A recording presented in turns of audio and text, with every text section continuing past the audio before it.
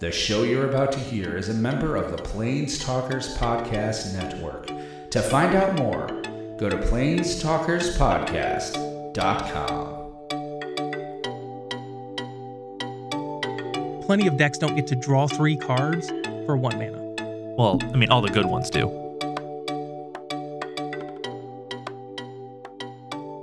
Hi, I'm Jake. And I'm Matt. And we are Cantrip Cartel. We're proud members of the Planestalkers Podcasting Network. And we're here to finally buy some more Magic cards. Yeah, it's been a minute. And talk Magic. How you doing today, Matt? I'm doing well. I had a decent day at work. They kept me busy most of the day. So, that's kind of my gauge for my new job is, this isn't meant to, sound like... I'm not trying to, make myself sound good or anything. I just really like to keep busy at work. Yeah. And so when I don't have anything to do, those are kind of my worst days. Yep. Obviously that changes when your job is hard. Yeah. My job is very easy. And so I kind of want the work just to kind of keep me busy, keep me on the road. So I managed to do that today. A lot of people probably have. Anyone who has will understand this opinion, I think. But I have worked both ends of that spectrum where I've had a job that is very fast-paced and very difficult, and it sucks, and that sucks. And I've had a job where I literally do nothing all day long. I used to be a correctional officer somewhere, doesn't matter where, at a very nice, it was a work release. So these were the best inmates that went to work. Yeah. And I worked the third shift. My job was to keep the lights on, keep the doors ready. Let somebody know if the building's burning down. and let the third shift in and out. Yeah. And that was it. And I'm in a room full of sleeping people, and it was one of the worst jobs I've ever had. I made decent money doing it. Work couldn't be easier. One of the worst jobs ever, because you just everyone thinks they want that cush job of doing nothing all day, and you don't realize how slow time goes when you have 8 hours to kill and you have access to nothing. Yeah, I look forward to the 6 o'clock, 5 o'clock rush of everyone getting off of third shift to get come to talk home. to some people, get up and do something. Yes, and, so I very much get the whole everyone wants the middle. I want the middle where I have just an appropriate amount of work to do during a day, and I'll keep my feet moving, and then I'm done at 4 or 5 o'clock. Yeah, that's been the best thing about my job is the worst thing about my job, if that makes sense. Yeah. The worst thing about my job is that it's boring. Yep. Sometimes I just don't have anything to do, and when coming from my previous job, that is a huge relief. So again, worst thing about my job is occasionally I'm bored. I can deal with that.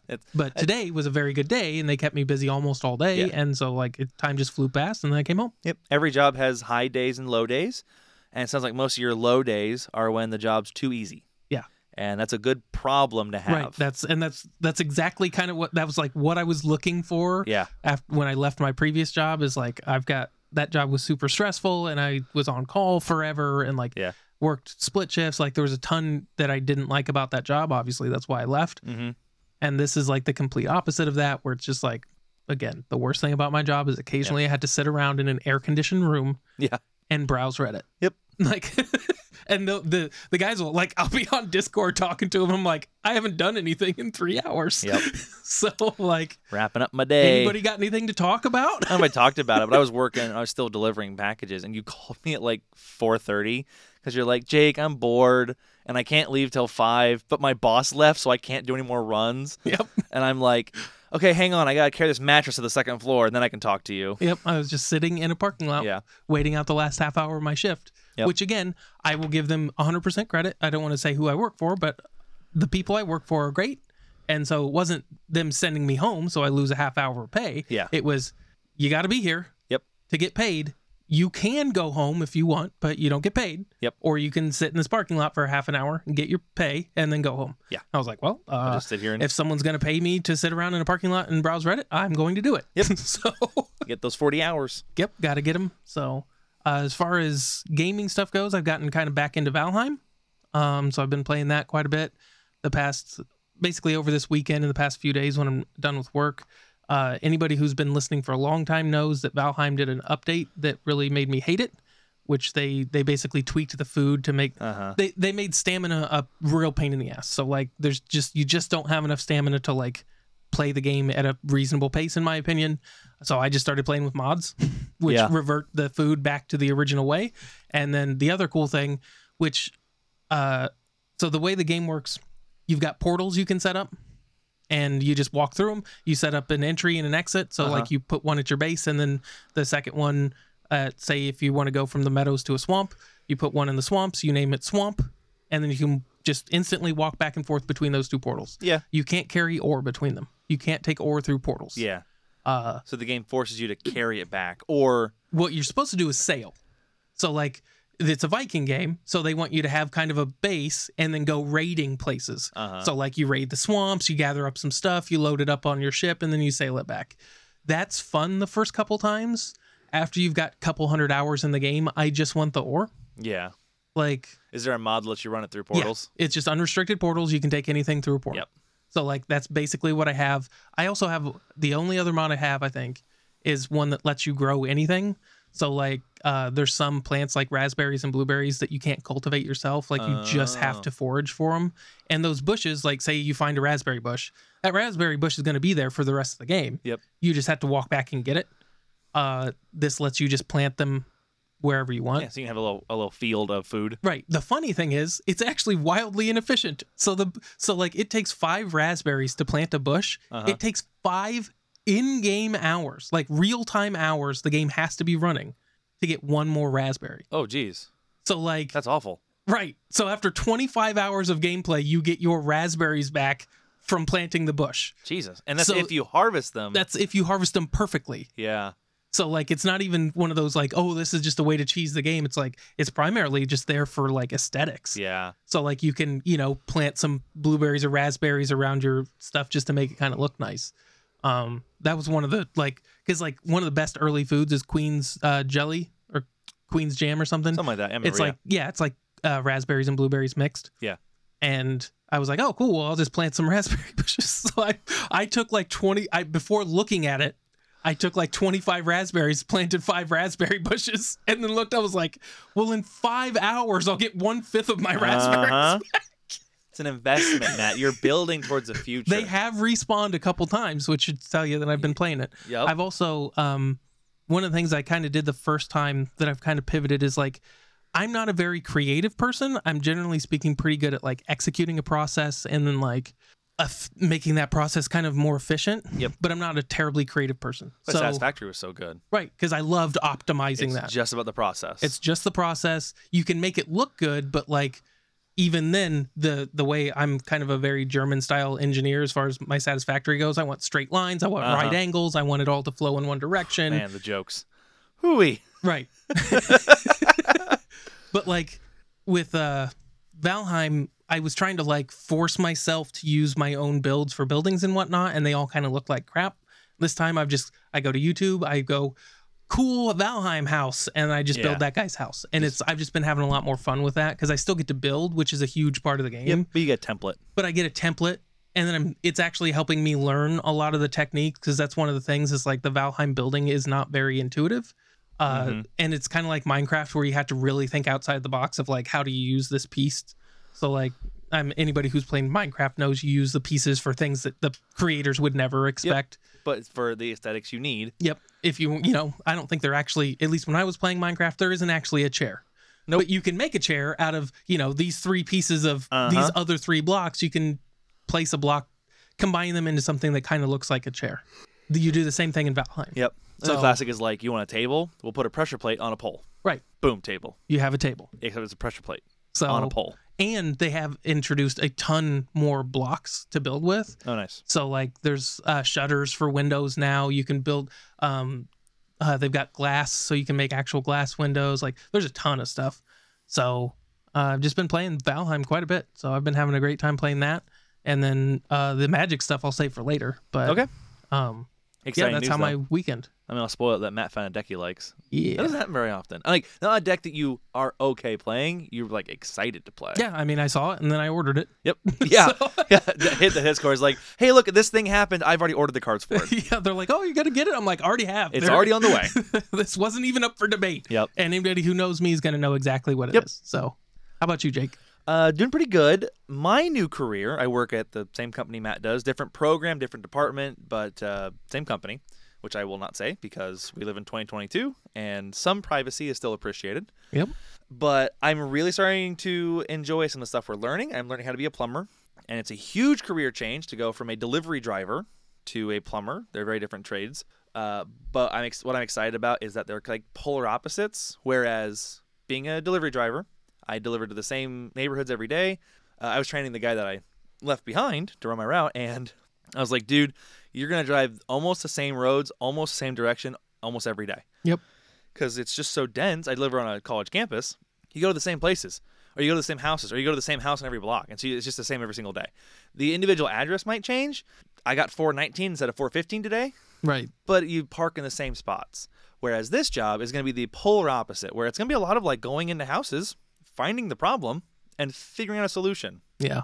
Like there's not much problem solving in driving to 123 Main Street, go finding the 123 Main Street package and take them to the front door. Right. Versus, once you know where 123 Main Street is, and you find a place to park. Yeah.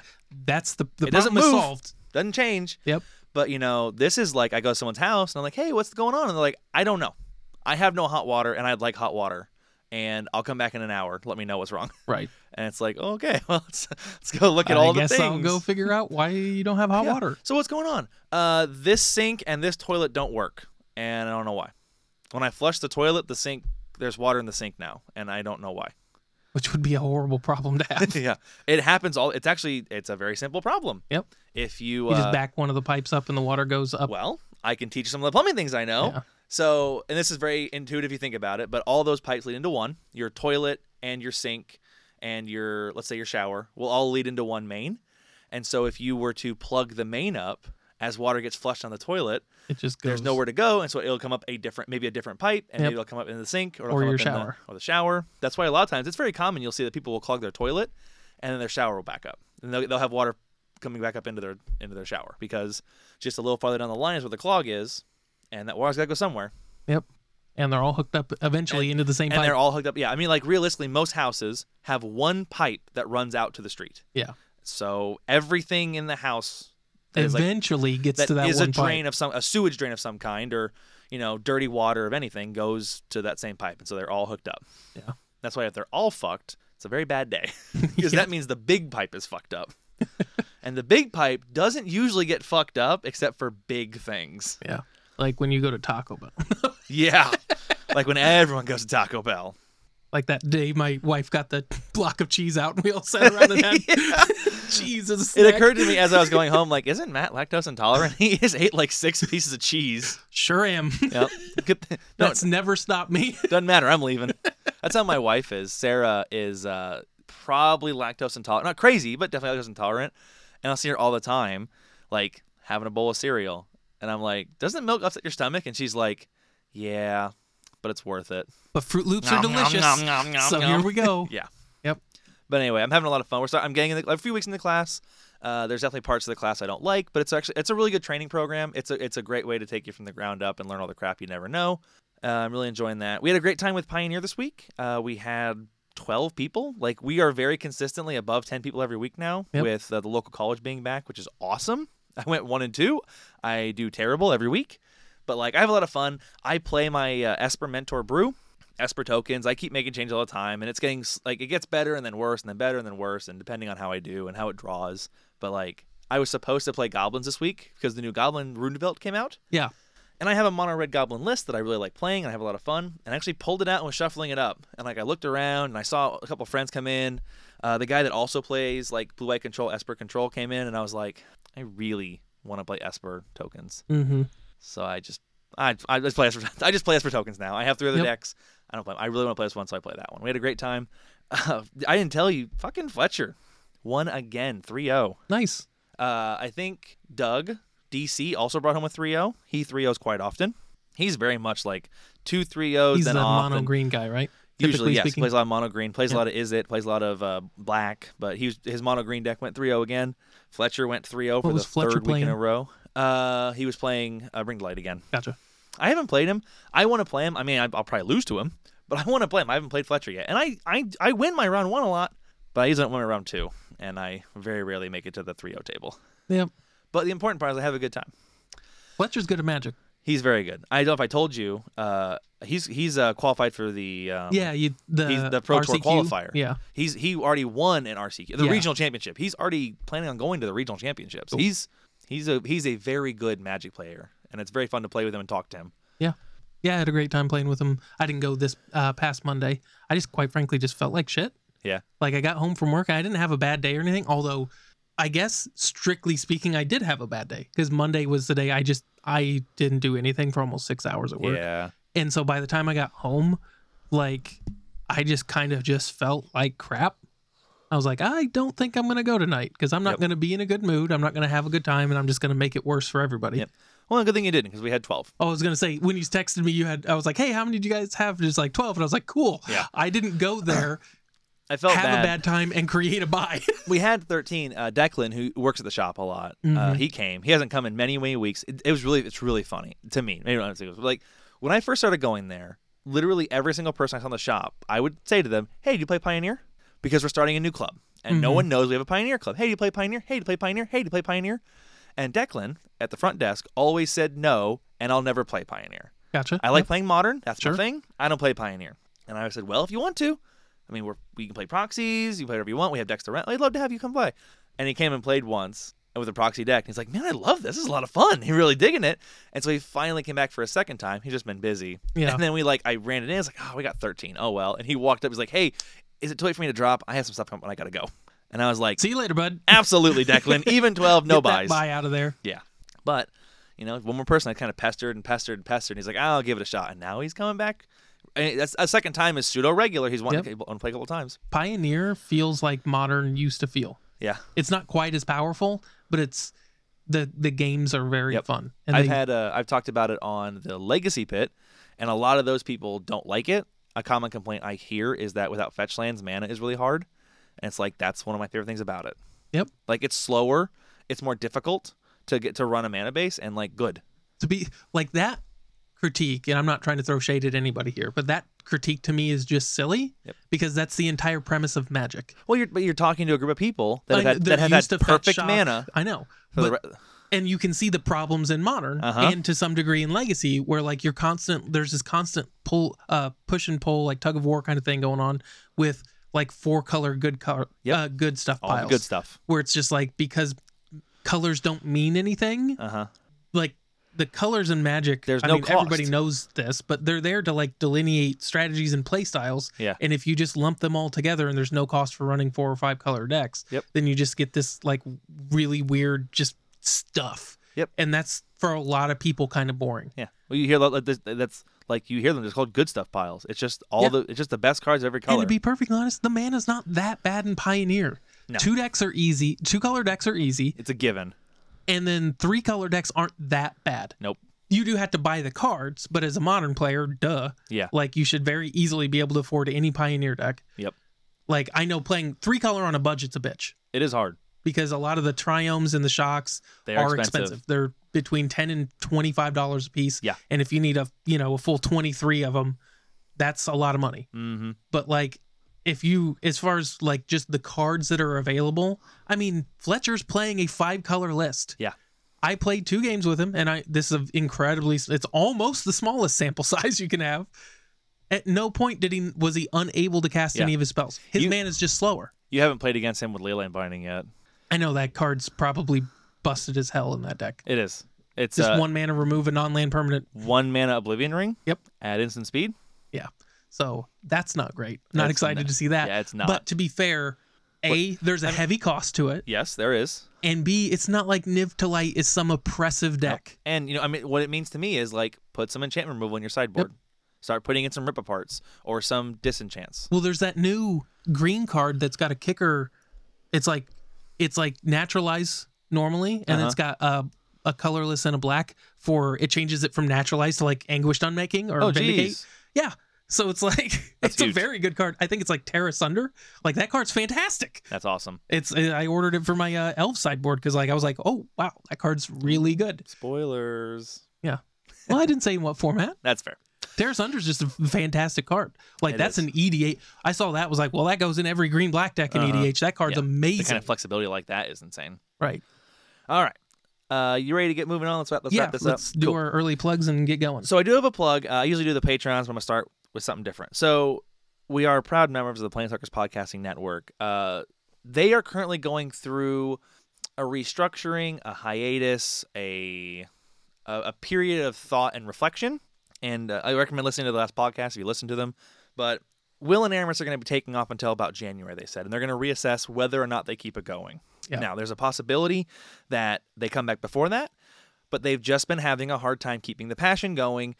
And the point of us having these podcasts is it's fun. We started doing this because it's fun. And if it's not fun, then I agree that you should take a break from doing it or maybe stop doing it altogether. Joe Rogan or somebody who can actually make a ton of money doing this. Or limited resources. It's their job. That's different. But like we provide a lot of content to people. Some people give us money and we greatly appreciate to help us produce this. But the vast majority of our listeners, which I'm happy to say, a lot of them, just enjoy the content for free. And when it is no longer fun to produce it, I mean, first of all, you hear it. Like, I've listened to Will and Aramis every week, and I've heard the last couple of weeks have just been on a little bit of a lower note. And I always kind of assume that maybe they're just having a rough time, maybe they're having a rough week, whatever. And it turns out it's becoming work. Yep. So they're going to take a couple months off and reevaluate whether or not it's going to be a thing. So we'll keep shouting them out for a little bit longer, but we're not going to go as in depth, and we'll kind of keep an eye on it. But their Discord's still open. It's you can still go up in there and find all kinds of games. They're going to run Commander Craft the rest of the week on Wednesdays at twitch.tv/planestalkerspodcast.com. But so I think that's the first time you've done the Twitch plug without messing it up, and it's going to be probably the last one for a little while. You finally got it, Jake. Yep. And now we're done. So I'm sad to hear that, but I'm happy that they have recognized where they're not having fun, and they can start taking steps to try and get the enjoyment back or get their time back. It's nobody wants to listen to a podcast made by people that don't want to do a podcast. There's a quote from a stand-up comedian, I think it was Doug Stanhope, who said, "No, it might not have been him, so don't quote me on my quote." It said, "No good marriage ever ended in divorce." Yeah. So and that obviously they're not getting divorced. It's not what I mean. No, yeah, they're still friends but Will and Aramis are no longer enjoying what they're doing. Yep. And so they're probably not making a great podcast, or at least the best podcast they can. Right. So at that point, you just go, "Hey guys, we're not cranking out quality content anymore. We're not enjoying this. Yep.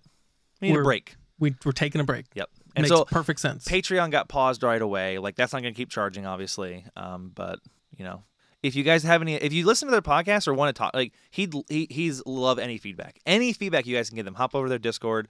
I think it's discord.planestalkerspodcast.com or whichever one it is. Yeah, I don't remember. Fortunately, I'm sorry.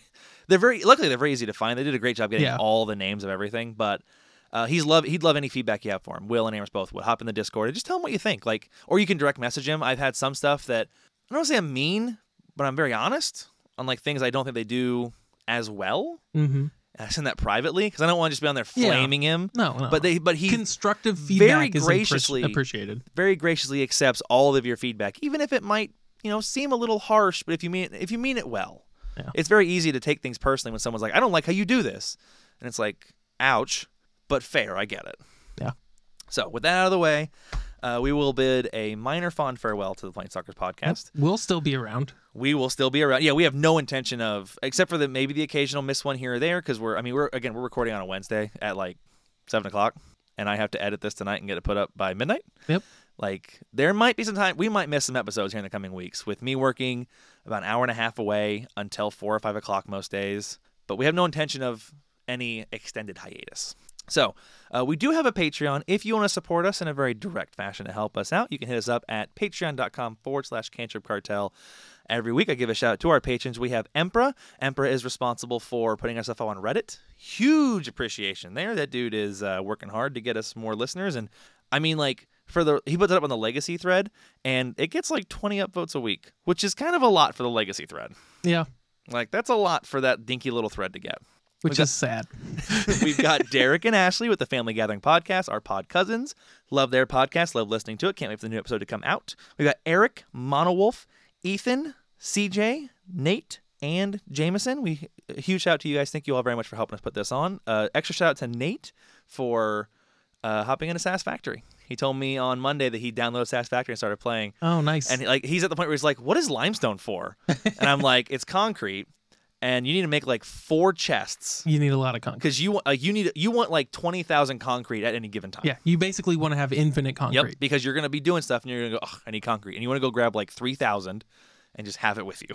Pro tip, Nate, if you're listening, if you haven't already, start using foundations as soon as possible. Yeah, like don't build anything without like measuring out how much room you want it to take, and then place foundations first. That because way- the whole game functions better. Because like off of a grid, and when you do it, There's a snap world the grid. foundations to the world grid. yeah, And and it if you doesn't don't make know what that sense. is, look it up. Google it, and how you do it. It's like you push like control or something, but you can place that stuff off of the world grid or on the world grid.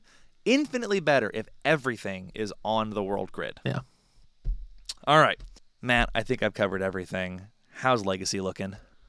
So we're going to talk about the Sunday Challenge because that's the one we always talk about. And Delver did very well this weekend. Wonderful. I was worried. Yep. You know, it didn't do as well last week, and I was really worried that it was kind of gone. And to be fair, the Or was it numbers 2 don't weeks even ago? tell the whole story either, in my Was opinion. it 2 weeks ago that it did bad, or last week? There hasn't been a weekend where it did like Atrocious. horrible, but Like, I don't know, maybe like 30%. yeah, there's been weekends where like it's like kind of one among many Gotcha. decks, and this is very clearly it has twice the number of decks in the top 32 as the next most deck. So we'll just go over normal like we do the top 8. We've got Honorog, ANZD is his online handle, bringing it home with 4-color control, and this A pretty unique 4-color control yeah, list. this is something like I don't want to say we haven't seen anything like this before because we have. Like it's got some stuff in there that's new, and we'll obviously talk about that. But at its core, it's still running like all the spells are pretty much the same. That's kind of the backbone of the deck. It definitely has some interesting additions to that list, though. It does. So it's a Yorion list, just so everybody knows. Of course, Honorog only plays Yorion lists. Why wouldn't you? I mean, Yeah. it's a free 5/5, and once you've got it figured out, or 4/5, sorry. Then we've got 4 main deck endurance, which Mm-hmm. that's a lot. Well, you happen to notice that he beat 30% at Delver. Yeah, I know. You know what is also very good against Delver? Uro. Yeah. So 4 Uro. Yep. Holy crap. So, now, again, part of this is we are running a Yorion list. So Yeah. if you want to consistently hit these, you need the 4 drops. The numbers are padded a little bit. You have Yes. more room, too. Right. You know what else is pretty good against Delver? Every card in this deck. Like this deck, it looks like it was like, you know what? I'm just not losing to Delver this week. So next up, we've got Narset, Parter of Veils. Full 4 of. Full 4 of. Very good against Brainstorm and Ponder, all the cantrips, like everything they want to do. Yep. Then this is the newest, like this is probably the newest edition for sure. Definitely is. We've got 4 Minskin Boo, Timeless Heroes. Yep. So that card is just Quickly exploding. quickly exploding. Yes, that's a perfect way to put it. Now, whether or not I personally don't see this. So this is one of the things, this is kind of, I'll throw a little, not shade, but like, I looked it up. There were 5 Elves decks in the top 32s over this weekend. One of them had Fiend Artisan in them. Just chucking that out there. So you're saying another new stock Elves list has dropped? Right. And, well, the thing is, they're all different. Because that's the thing, is like the core of the Elves deck is good. And like, just like I talked about, the core of the deck is good, and you have some flex slots. Uh-huh. So again, we don't need to talk about Elves while we're talking about 4-color control. But what I meant to say, though, is I don't think Minskin Boo is going to be kind of like a flash in the pan like Fiend Artisan is. Gotcha. At least, and I could be wrong here, but eventually you have to take a stake. I don't think Fiend Artisan, especially with Leaf Crown Visionary, I think Leaf Crown Visionary is just better. Yeah. So like if I had to pick between the two, I'd run that. And that seems to be where people land. Okay. I don't think Minskin Boo is going to be just this flash in the pan. Minskin Boo, in my opinion, is here to stay. Yep. It's a very good card. It's useful in more than just the first things it gets chucked into or got chucked into was lands. Yeah, the Naya lands list. The 9 lands list. And some traditional lands like it, but the main reason is it's a red-green card. So where else are you going to put it? Yeah. Well, Honorog being Honorog is like, you know what? I'll put it in 4-color control. Uh-huh. So like I'm already running a bunch of Pyroblasts and whatnot. I've already got the red. I already really want to be in green because it's got green actually has, in my opinion, probably the second best color in Legacy right now. I mean, buys you Endurance, buys you Uro. Right. Like those are huge And pickups. now it buys you Minskin Boo, which is something that's incredibly hard for Delver to deal with. buys you Carpet of Flowers. Carpet of Flowers, Sylvan Library, like Again, all of these incredibly hard for Delver to deal with. yeah, enchantments and planeswalkers are where it's at. Yeah. Is it like if you're trying to stick like threats against Delver that stick around, like that's where you need to be. Planeswalkers and enchantments.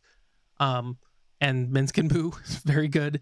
It comes down and you can +1 it, and you typically speaking want to. So like it immediately comes down and is bolt proof. Yep. So that's a huge thing. Well, okay. It doesn't. Not that turn. So Minsc and Boo has an ETB, and that's important to realize. Yeah. You can bolt it. Gotcha. Yeah, that's true. They can Now, respond to the ETB. That's as soon true. as they untap, it's not. Right. But like it is kind of irrelevant that in Minsc and Boo, ETBs trigger on the stack to make a token. Correct. And you can bolt there. Yeah. And so I be did miss careful flinging it in front of if a they Delver. have open red. Yes. Yes. You have to watch that. So as soon as the trigger resolves, then you're good. Then you're good. Yes. Because then you plus one them and go. It'll be to 4. Yeah. I had missed that. I forgot about that. Easy to forget. Yeah, I mean, this is something an like, ETB on a Planeswalker. There's is very like 3 rare. of them. Yeah. So small correction there. But typically speaking, it's going to come down, and unless they have an immediate bolt, it's going to be bolt proof. Because again, the other one is like sacrifice a creature, and in these kind of decks, you can do that, and I'm sure there's plenty of lines where that does happen. But the primary reason you're doing this is to drop it plus Boo. And then plus them again next turn and have a 7/7. Yeah. And then eventually you could sacrifice that 7/7 for all kinds of insane value. Even just sacrificing the 4/4, it'd be like Well, that's a lot of damage. There is there's tons of stuff going on with this card. It does a ton. I guess we should just go over it again. Just because it's relatively new. There's a lot here. It's a 4-mana 3 loyalty Planeswalker. When it ETBs at the beginning of your upkeep, enters the battlefield, and at the beginning of your upkeep, the text is kind of small. You create Boo, a legendary 1/1. I immediately dismissed this card just because it's kind of silly. It is. Makes a hamster. You get a 1/1 red hamster with what is it? Reach and with trample. Trample and haste. Trample and haste. So then you can +1 him for to put 3 +1/+1 counters on. Sorry, the text is really hard to read on this card. I know it pretty well. Do you want me to go ahead and do it? No, I got it. Up to 1 target creature with trample or haste. So the creature you're targeting has to have trample or haste. Gets Boo. And then you can -2 it. Sacrifice a creature. When you do, Minsc and Boo deals X damage to any target, where X is that creature's power. If the sacrificed creature was a hamster, draw X cards. So and it can be your commander.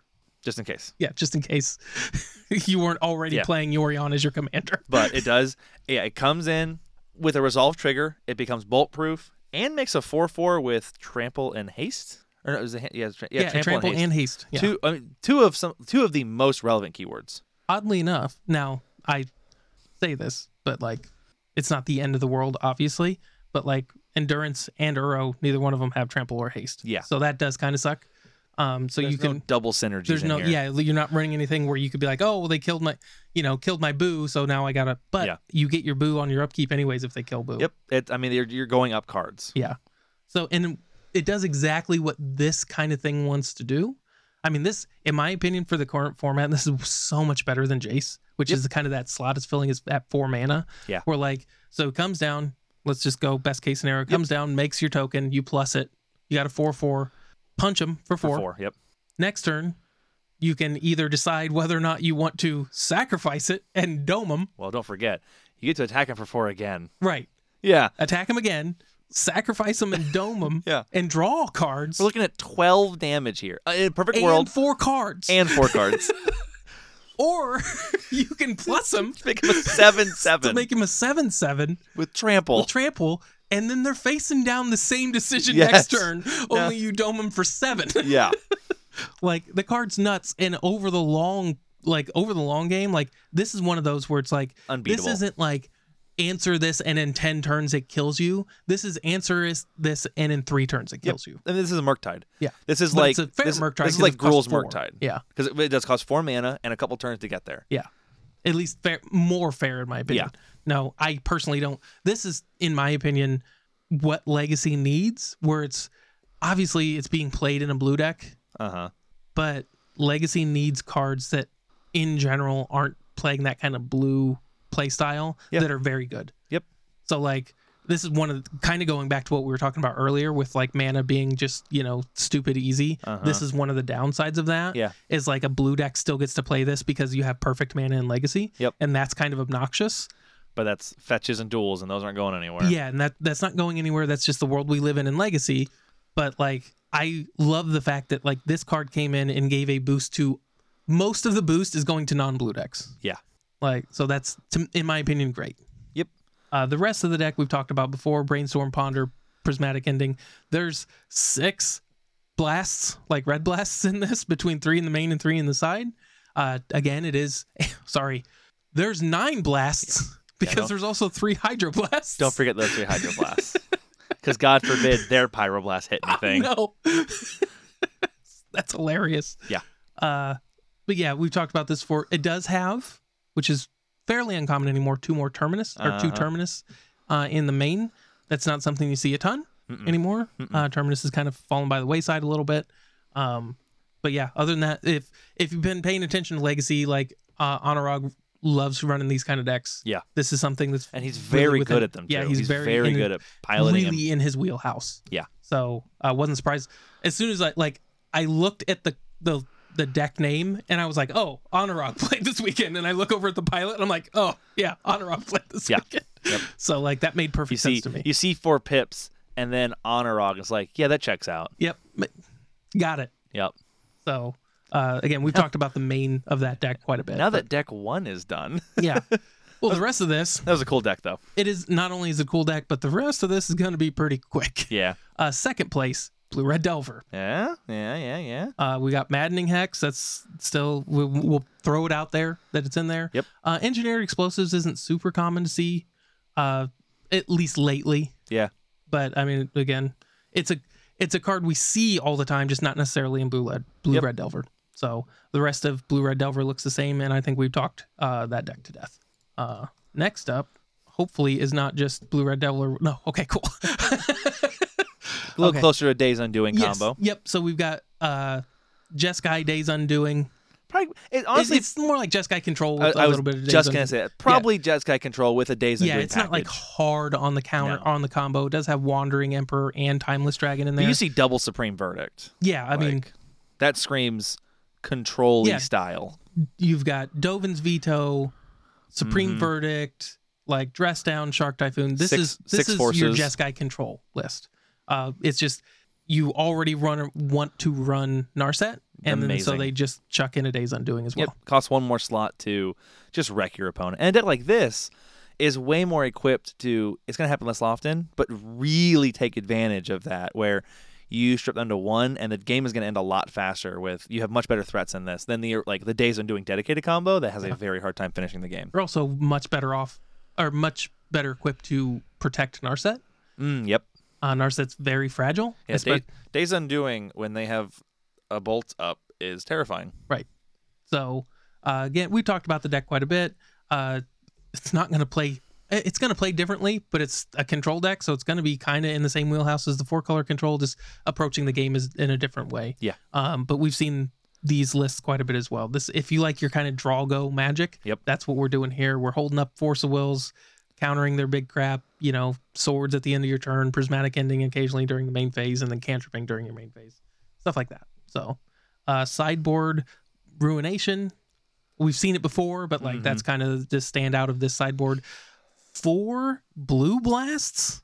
Yeah, I think it's so that makes sense to me, because how many decks do you see running? I know 1 to 3 Pyroblasts in the main and 2 more in the side. Yep, I know. That's how inbred the meta has gotten, to the point where like the control deck that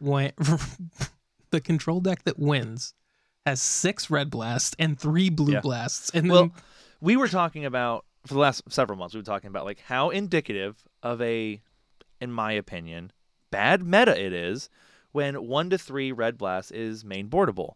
We're now where a couple blue blasts are maybe main boardable, right? Because red. I mean, like we're getting to vintage. Vintage, you just play red blast. Doesn't matter what you're doing. You just play red blast, and you might play blue blast also.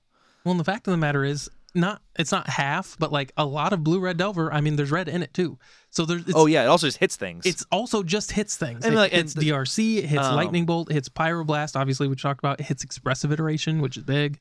So another thing, this deck has very limited answers to a resolved Maddening Hex. Yep. Or Minskin Boo. And it just loses. Yeah. Like it just straight up loses to those. There's no control deck in the world that can outrace a Maddening Hex. Yeah, absolutely not. So like it makes sense to me. I think those are good decisions. It's just sad. Like 4 Hydroblasts. That's like, it makes sense they're in there. It's just sad that that's where the meta is at. Where, like, I don't know what to. 8 cards in this sideboard. More than half of the cards in this sideboard end in blast. Yep. What are we doing? We're playing Legacy, I guess. Legacy's fine. All archetypes are represented. Yep. No changes needed at this time. All right. So next up, This is a cool list. in fourth place, we've got Death Shadow, and this is Not that this deck is particular, that this list is unique, just I like seeing Death Shadow. this is kind of what I was. I kind of hinted at it a little bit with when I said 9 of the top 32 with Delver being not the whole story. Death Shadow is not blue-red Delver, but it's kind of blue-red Delver. It's close. It's It's very disruption based with a quick clock. Right. So, just saying, this isn't wildly different than blue-red. Now, instead of running, well, you do run days, but instead of running Wasteland, Days, and Force of Will, you're running mostly things like Thoughtseize and Hymn to Turok. You still have Force of Will and all that, but your key pieces you're relying on are Thoughtseize, Hymn to Turok. Yeah, and you're replacing Fatal stuff Push. like Bolt with Thoughtseize. Yeah. The creatures obviously pivot from Delver to Death Shadow. Duh. It's Yep. in the name. The funny thing is, this deck really only has effectively 8 creatures.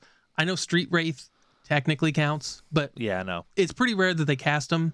And this list isn't running Reanimate, which was a common thing back in the day. Uh-huh. You'd cycle a Street Wraith and then reanimate it. And not only does that nuke your health, which is exactly what you want to do, but a 3/4 isn't a horrible creature. No. For 1. But for 5, it's pretty bad. for This is 5 things That's have one to of those get. You're probably losing that game anyways. to me, that's the equivalent of when the burn deck casts Simian Spirit Guide. Right. You totally can.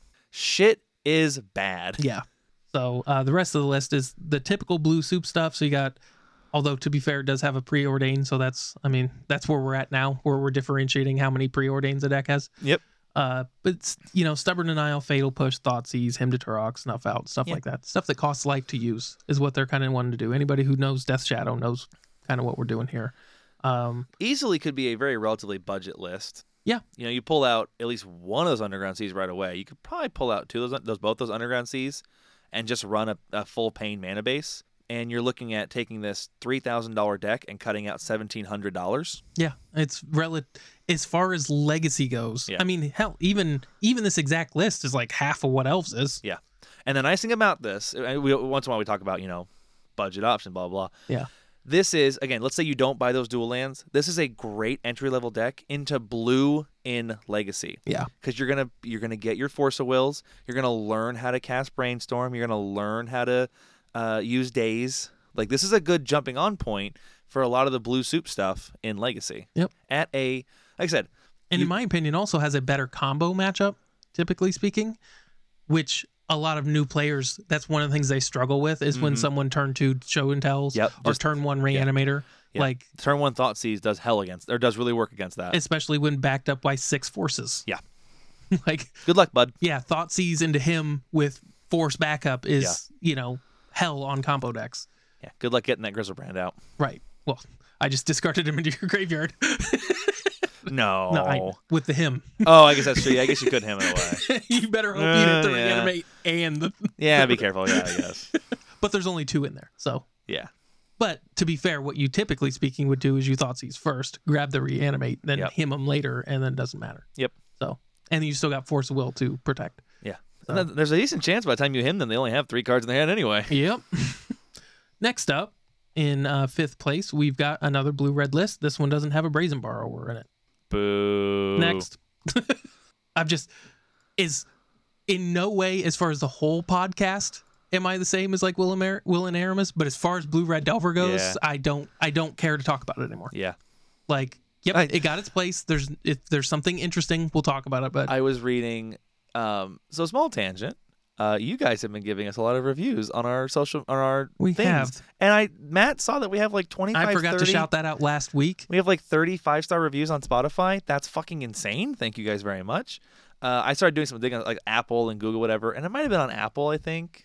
Another one I found, we had a couple more reviews. And so one of them, we had 3 5-star reviews and then a 4.5. Mm-hmm. And the comment was, if they stop saying the word ban so much, I'll change it to 5. Sure. And I was like, that's a happy middle ground. I'll meet you in the middle there. You can give it 4.5. Yep.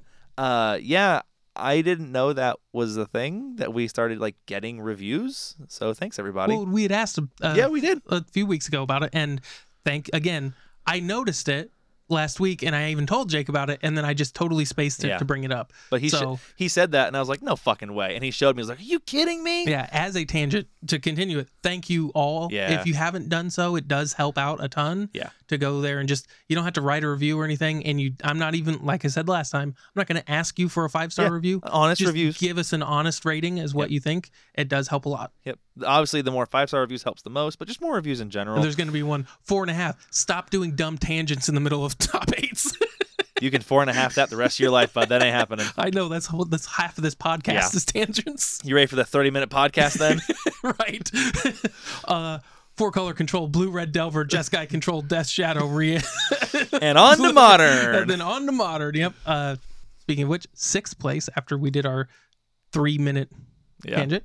Reanimator. There's a reason I picked that as the combo to discuss when we were talking about Death Shadow. We've got Reanimator. Jake, you want to take the lead on this sure. one? It doesn't look like it's anything new to me. No, we've seen a lot of these Reanimator lists be bouncing around a lot. We've seen a lot of them that are bouncing down to 3 Grizzlebrand, oh god, I just forgot the name. I forgot the name of it. What's the Archon of Cruelty? No. What's the one that you pitch it and they have to pay us? You reveal it. Chancellor of the Annex. Yeah, Chancellor of the Annex. I kept getting on Archon. So we still have like more traditional lists running the Chancellors in the main to force feed turn 1 and 2. That's what I when I say force feed, I mean like it's happening no matter what. I don't care if you have Force of Will. Yeah. This is a newer style in the past 3 to 6 months where we've replaced those with Griefs, which have better staying power in the game and better draw potential. So it makes total sense. You're going down on cards, which kind of sucks, but no one really cares in this deck, so it's okay. The whole deck is going down on cards to get a good card. And why it makes total sense to me is you just draw the comparison of like Chancellor after turn 1.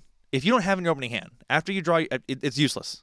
It's not useless, but like you don't want to reanimate it over anything else. Like it's the worst target. Casting Entomb, most of the time you're not getting Chancellor. Yeah, and it's kind of like the Leyline of the Void thing, where if it's your first draw, it's you didn't draw a card, whereas Grief, while not as good in your opening hand, is just better the rest of the game because it always pitches for a free Thoughtseize or a free Unmask. Yep. So we got 4 Grief, 1 Sarah's Emissary, and 3 Archon of Cruelty. Like, just to emphasize how fracking good that card is. Very good. 4 Grizzlebrand, 3 Archon of Cruelty, and there's a lot of situations where Archon is just better than Grizzlebrand. Mm-hmm. Low life situations, I'm going to say like sub 10 life, which happens a lot in these decks, especially games 2 and 3. Like, Archon's just better. It'll do more. In a lot of your second and third games, like the first game, I don't want to say it's a gimme, but a lot of games, like that's kind of the point of the deck. Yeah, game 1, you have it's kind of a lopsided matchup against most decks. Yes. Games 2 and 3, that's how everyone catches up, and that's why we don't see top 8s with half Reanimator. Yes. Because games 2 and 3 are very difficult. They are. And Archon, in my opinion, is much better, and probably in games 2 or 3 than Grizzlebrand. There's a lot of situations where the Archon ETBing and doing all the crap it does is better than a Grizzlebrand ETBing, maybe drawing 7, but putting you to like 6 life. Yeah. Bolt, dead. Yeah, exactly. And then you have but beyond that, it's respect. Everything's the same. The only thing we ever see really change in these lists is the creature suite, whether you're running Chancellors or Griefs or Grizzlebrands and what your supplemental creatures are. But beyond that, I see nothing here that's at all different. 3 Dauthi in the side is kind of cool.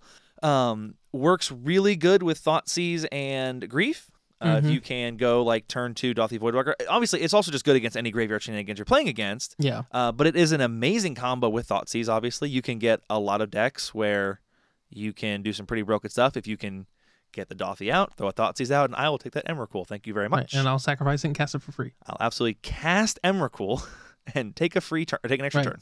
So beyond that, like the Iona, which I'm a big proponent of running Iona in your sideboard. It's 1 card, and it says to a lot of decks you cannot win the game. Yep. I mean, like It's elves. Not so much with elves anymore. There's a lot of people running Snuff Out and Shriekmaw. So if you name green, Yeah, it's true. That's true. It's not a guaranteed. It's still wildly in your favor. But it's not an auto scoop. It's not an auto scoop. Yeah, like that. Mono red Stompy, Merfolk, and probably Delver.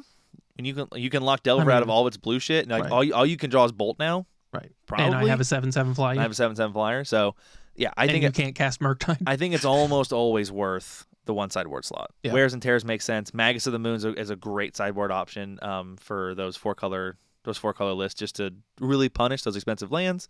And Well, and again, the cool thing, Magus of the Moon is one of those where you don't have to rip it off the top and cast it. You can, which Yep. this deck is very capable of dropping 3 mana on turn 1. absolutely. But in theory, you can also entomb and reanimate Yeah, it. if that's the position you're in. I Like mean, if it's going to be a win to cast this, Yeah. or you're going to lose next turn. if it's just 3 strip mines, Right. like it might be worth it. Yep. So having one in there, in my opinion, is a really good call. And then Fairy Macabre and Serenity. Fairy Macabre is probably my... If you're looking for targeted graveyard hate at this price point, nothing's better. Yeah. Well, and especially not only is it instant speed, it's an activated ability, not Yeah. a cast, Uncounterable. and it discards cards.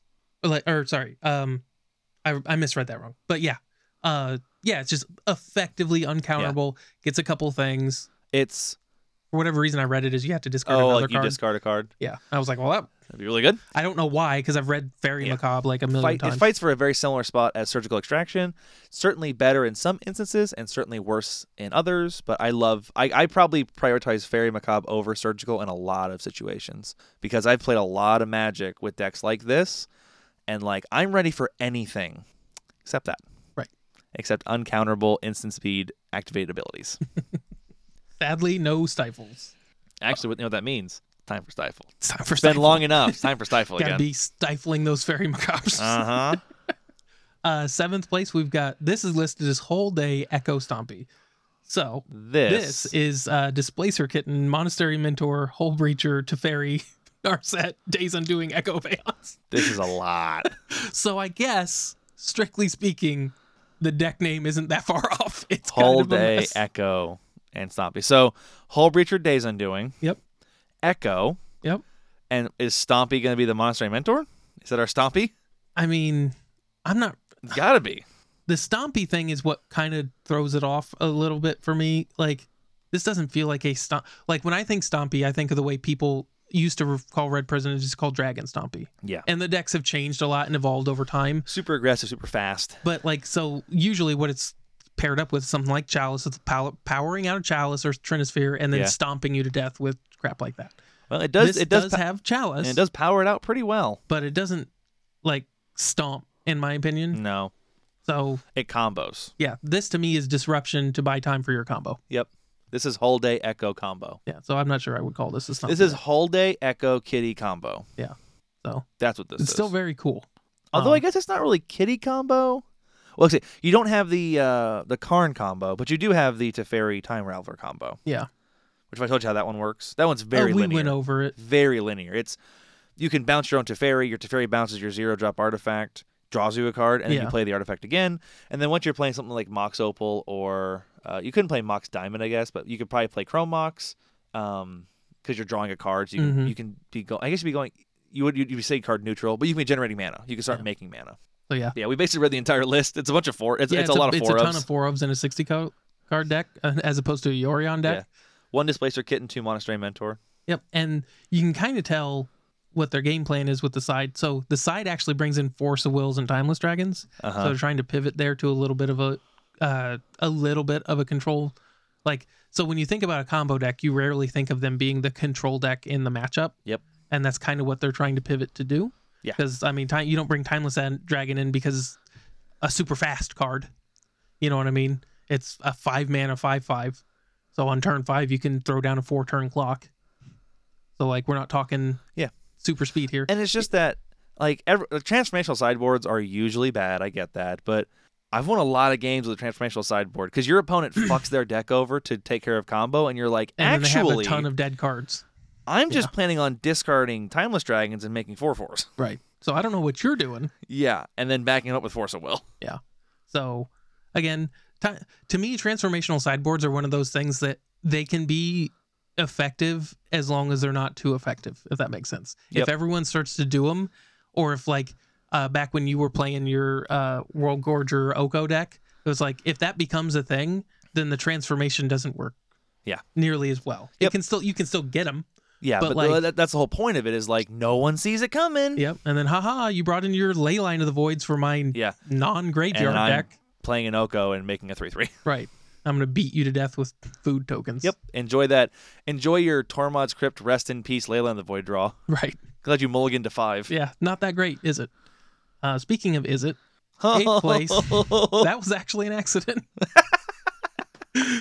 At least the setup was. The payoff was intentional. Blue Red Delver, 8th place. Nothing different. Cool. I mean, it looks almost identical to the 5th place list. Cool. Except it has a Brazen Borrower in it. So yeah, Blue Red Delver. So going over to the metagame summary, we've got 9 Blue Red Delver in the top 32. And again, there's probably a couple other things, like there's some Jeskai lists in here. There's that Death Shadow list, which again, I know is not Delver, but that Delver strategy. It's Murktide at the very least. But to keep it consistent, let's do most of our complaining about Delver. Yep. I wouldn't be upset if Death Shadow was popular. Yeah. If we split that, like, there's only 18% Delver and 10% Death Shadow. Yeah. The other category is the next biggest one. So that's where you get these uncategorized just lists of colors lists. So like the Jeskai stuff, which, hey, I was right. That's a Delver list. Yep. Yep. Oh, man, I wish I hadn't clicked on that. Next up, the next biggest individual deck would be Elves with 12.5%. That's the same meta percentage that got Miracles booted, but this is obviously just one tournament. No, man, totally different. That's uncomparable. I'd have to look at them again since we were talking about Fiend Artisan. If I remember correctly, Aaron Relentless is the one who he's got the highest rank at 16, highest place at 16th. He did not have Fiend Artisan. He also didn't have the new Leaf Crown Visionary either, if I remember correctly. He didn't run that on Sunday. This is just a pretty typical Elvish Reclaimer list. Gotcha. So I can't keep track with these stock lists. Yep. I have no idea what's going on. Yeah. So stock list, 4 Gaia's Cradles. That's the stock elves list. That's what stock elves means. Now, if that starts getting cut, then we can talk about there's some weird shit happening. Yeah. That gets cut. Then we got Reanimator, Sneak and Show, and Green White Depths with 2 ofs and then some 1 ofs. So not a very diverse metagame is what I would say. There is Mono White Hammer, did get 13th. So cool. That's cool. Show and Tell's on here, Omnitel. That's something we haven't seen a ton of lately. Very, very little. And based on the data we got from the MTG report with, I just forgot his name. The guy who does all the reporting. He gathers so much data. It's Volrath. Mm-hmm. It's Volrath. Like Omnitel's win rate was like bad. 40%, 45%. Ninja's also top 32. So any of the Ninja lovers, there's that. Looking at that list, it doesn't look like there's anything super cool that we haven't seen since Kamigawa came out. You got Moon Circuit Hacker, which was kind of a new card. Yeah, it was an interesting pickup for sure. Yeah. As far as the most played cards go, we've got Brainstorm, Force of Will, Ponder, Daze, and Expressive Iteration. That shouldn't be a surprise to anyone. Gasp. Yep. I mean, the Brainstorm, Force of Will, Ponder, Daze, Expressive Iteration, Murktide Regent, DRC. That's the 7 most played cards. You've almost just built Blue Red Delver. Right. And then the next is Surgical Extraction, Petal, and Bolt. Lightning Bolt. Yeah. So 8 of the top 10 are the main deck of Blue Red Delver. Top creatures, Murktide, DRC, Delver, Reclaimer, and then Grizzlebrand. And then the rest are just from Elves, pretty much. And then top spells, Brainstorm, Force Will, Ponder, Daze, Expressive Iteration. Sweet. So that's the Legacy Challenge for Sunday. So, yeah. All righty. Let's hop over to that modern metagame. So we're going to look at Sunday Challenge as well. Bringing it home, Notorious, with 2 S's, Murktide Regent. So we got Blue Red Delver back in modern again. This is one of those decks that we've talked about for a while now, is kind of one of the best decks in modern. Even though, like, we talk about how it might not have the best win rate, it definitely is one of the most played decks for sure. And I think people have a lot of fun playing it. Now, looking at this is exactly what we expect. DRC, Ledger Shredder, Ragavan, Murktide. Mostly 3s and 4 Ragavans. The same spells every week. I shouldn't say that I'm definitely not as upset about talking about these as Delver, but I'm not in love with talking about these either, because it's just like, yeah, it's all the same spells. Yep. It's all the same creatures. Spell Snare is fairly uncommon, but yeah, it's still a modern. The 2 of so actually that's fair. The 2 Spell Pierce and the 1 Spell Snare are kind of interesting decisions for sure, but not much interesting in this deck, front or back. I mean, the main board or the sideboard. 2 Subtleties. Subtleties still getting work done. It's slowly creeping up. It's now up to like $14. Second place, a list we don't see nearly as often, Scape Shift. It's labeled as Teamer Control. Yeah. But this is Scape Shift combo. It's Again, that's why you have to know a little bit what you're talking about when you look at MTG Goldfish. Like you look at this and you go, wow, a team or control list. No. Right. So they say it's control. I mean, you've got things like Remand, you've got Fire and Ice, you've got Expressive Iteration. You got stuff in there to buy time. I can see how you could look at that and be like, oh, there's some controlling elements. The problem is, this deck does not win with Dryad of the Elysian Grove or Wrenn and 6. No. It wins with Scape Shift, Valakut, and a bunch of fucking mountains. Yeah. Like, that's not how a control it's not deck gonna wins. feel very controlling when you're bolted 17 times in one turn. Oh, I just got controlled all over my face. Yeah, you did. Oh, man. That might be a new quote for a t-shirt. It's not going to feel very controlled when you get bolted 17 times in the face. I did just read most of the deck lists. So that's basically, I mean, there's one dress down in the main. Like I said, there's some controlling aspects in here for sure. I said, it's there to buy time. But they're just there to buy time and just to secure that combo finish at the end. Yep. Oh, boy. Third and fourth are Indomitable Creativity lists. There's one difference that one of them is running white, one of them isn't? Question mark? One of them is the white one's got Leyline Binding. Yes, I was trying it. So in third place, we've got a Archon of Cruelty, Indomitable Creativity list. Nothing in here looks particularly new from what we've seen, except we're running 4 Leyline Bindings with those 4 Fable, the Mirror Breakers. Now, what is interesting to me is you are definitely warping your mana base for this. If they're running the off-color fetches, like I think they are, yes. So they are running off-color fetches like Raugrin Triome. I guess it's hard to say it's off-color because it's the white for the one of Leyline Binding, but like you're running a 3-mana tap land and a couple and a Sacred Foundry, a 2-mana shock land, and the Xayator's Proving Ground. You're running like there's no way you're ever like Xayator's Proving Ground gives you black, which it's useless unless you're going to cast the Archon of Cruelty, which in fairness could happen. Well, if I'm looking at this, okay, they do have another Blood Crypt. Okay, I was looking for another actual black source to give them 2 black. Gotcha. And they do have a Blood Crypt. Technically they can. Yeah. But realistically, what those are there for is so you can fetch your 5 colors. Yeah. Now, in fairness, when you warp your mana base for that, and your reward is a 1-mana instant speed O-Ring, and I watched Fletcher a couple games on Monday, and holy shit, it's good. It's good. Mm-hmm. There's a lot of times I'd walk around the tables and I'd come over to see Fletcher, and he has 3 lands and 2 things under Leyline Binding. Yeah, and it's like, oh shit. It's one of the reasons why, as far as Pioneer goes, why I'm very glad I play kind of a low to the ground deck, where it's just like that's still very good. Even against the decks I'm going to play, but like it's nice to not get blown out on mana as well. Like I'm not committing to a 5-drop that just gets killed for 1, which is that's going to be like that's a very good card in the right decks. Like that's probably for the decks that can play it at little to no cost. It's the best removal spell ever printed. Yeah, of course. Yeah, when you meet the criteria, it's just. And the criteria is not terribly difficult. If you're going to run these, you're already running 4. Just splash white. I'm kind of I obviously with this deck, it just encourages this 4-color, 5-color soup decks. Yeah, where it's like all good shit. With the combination of that and Prismatic Ending, I hope is not too much for a good stuff deck that it kind of takes over. Because like I could see like the 4-color Omnath decks just splashing that 5th color, and then now all of a sudden you have the best removal spell as well. One thing we're not talking about is even at 2. That card is probably really one of the best removal spells ever. Mm-hmm. A 2-mana instant speed O-Ring, and it's not 2. It's not white. It's not white-red. It's 1 white. Right. Like that also might be too powerful. Yeah. Like let's say hypothetically, if they printed this just said 1 white, do this. That's way too powerful. Clearly. Yep. If they printed that said 1 and a white, do this. That's also probably too powerful still. Yeah. And if you run those 4-color decks, that's basically what it is. Again, it all kind of comes back to like. That's one of the things I love about Pioneer. I love you don't have there's that no shit. Free spells. Like Fletcher gets to run it. That dude has like 12 Triomes in his deck. Right. That deck is slow. That dude is a turns turn 1 through 5 are slow. Yes, that dude is a turn behind every single person sitting across from him. Yep. That's just how it is. That's now the multiple reward is turns huge. Behind. Like cuz in my opinion those are cumulative.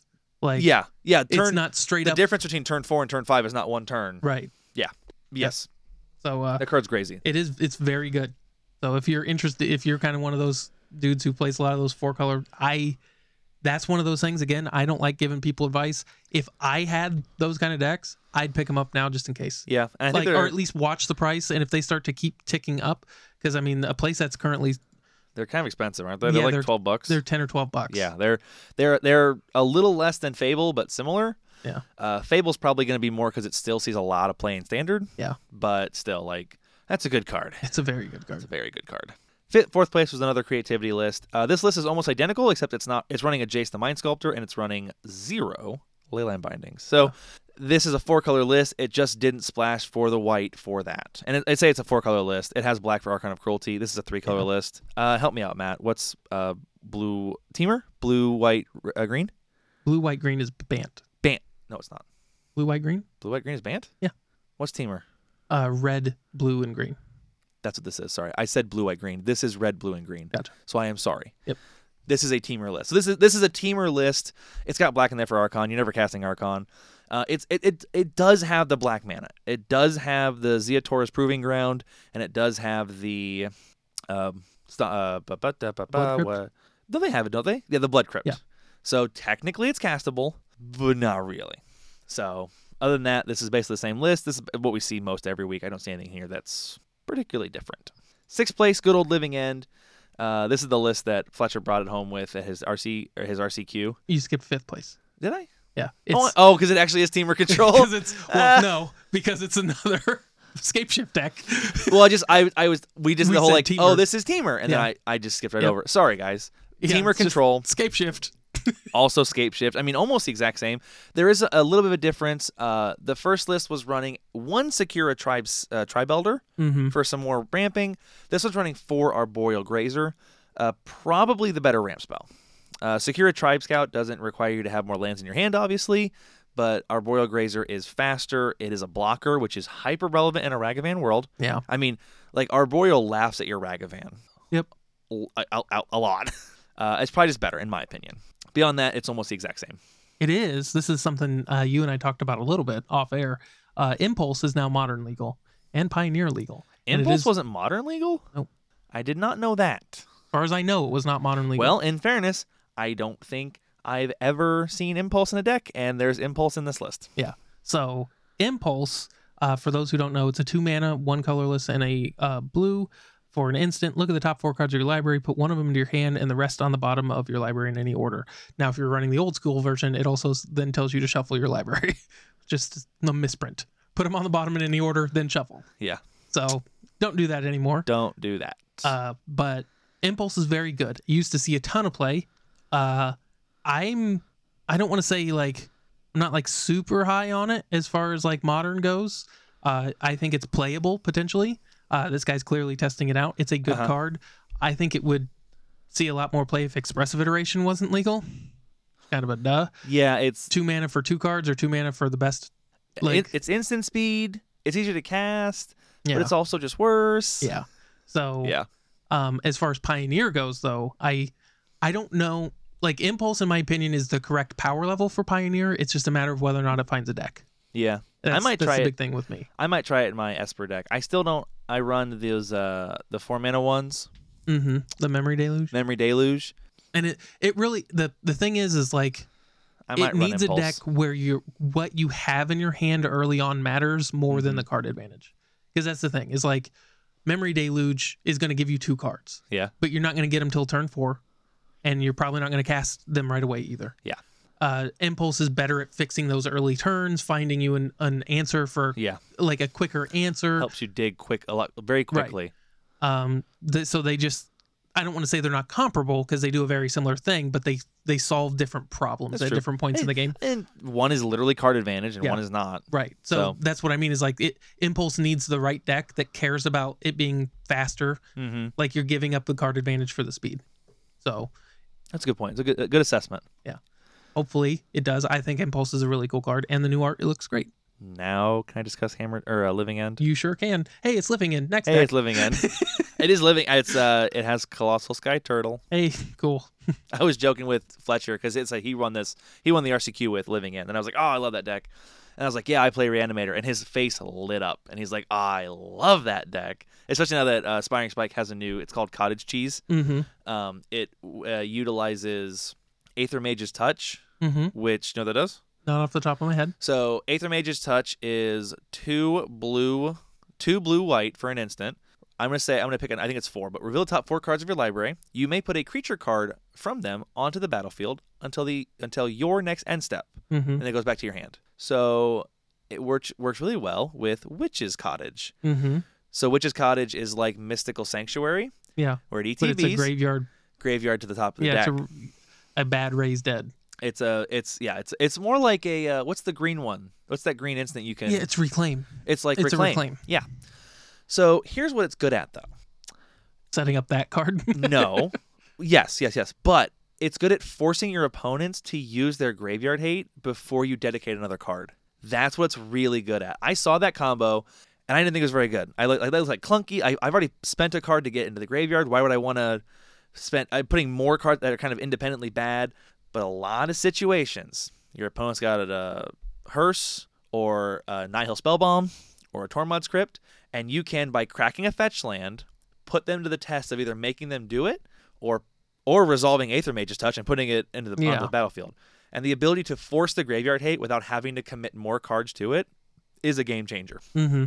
Because that's like when you stick that graveyard hate, that usable graveyard hate, I have to commit a persist or something to make you use it so I can then rebuild. And this is like crack a fetch land. And half the time, the people who was playing, because it was new, just let it happen. And then it's like, oh, well, And it's like, Archon's well, on cool. the top of my deck. At the end of your turn, I'm going to Aether Mage's Touch, put it on the battlefield, my turn, attack, then put it back in my hand. But I've drawn 2 cards, you've discarded 2 cards, sacked 2 creatures. It's a blowout at this point. Yeah. So, really cool. Didn't he also have a Esper Mentor list? I know. I saw somebody posted that on like Discord. Emperor talked about it. I watched game 1 and wasn't real. The funny thing is, I need like $100 and I can buy the deck, and the $100 is Ledger Shredders. Yeah. Ledger Shredders is $75 for the set. I need 3 of them. The set is $75, and then I need like Baubles for $30, and like I can buy that deck for like $140 today. Buying Bauble for they're like $9 a piece. That feels so dirty. Yeah, it does. I bought dual lands. I don't want to buy Mishra's Bauble. Yeah. I watched one game and I did not love it. Yeah. But if I do buy that, it lets me play Unearth, and I do love playing Monastery Mentor What and didn't Unearth. you like about the one game you watched? It was against Tron, and the deck. Now the problem is he got stuck on lands a couple times. The deck didn't show up for sure, but it just like it. Here in my mind, I'm comparing it to Reanimator because I have Reanimator, and Reanimator is all top end, all power, and this was very dirtily. It's a Mentor deck. I mean, it makes sense, but like it's very dirtily. It's very vulnerable, where it can do the thing and it still doesn't get there. Whereas one thing I like about Reanimator is when it does the thing, it's very hard to beat. You're probably fucked. So that's why I watched the rest of them for sure. And I'm really hoping this is like his first draft and he'll play another few leagues with different iterations. That's what I kind of did with Reanimator. Like on his 4th or 5th Reanimator video, I started buying the cards because he just goes through and tweaks. So I'm looking forward to watching him hopefully make a few more videos and watching all that one for sure. Sorry, guys. This is Living End. It's Living End. It's all the Living End cards you can run in Living End. Let's wrap this up. We're getting a little late. 7th place, Hammer Time. This is back to our Azorius Hammer Time. 2 Spell Pierce, Reality Chip. On the sideboard, you get Lavinia and a single Teferi Time Raveler. Makes sense.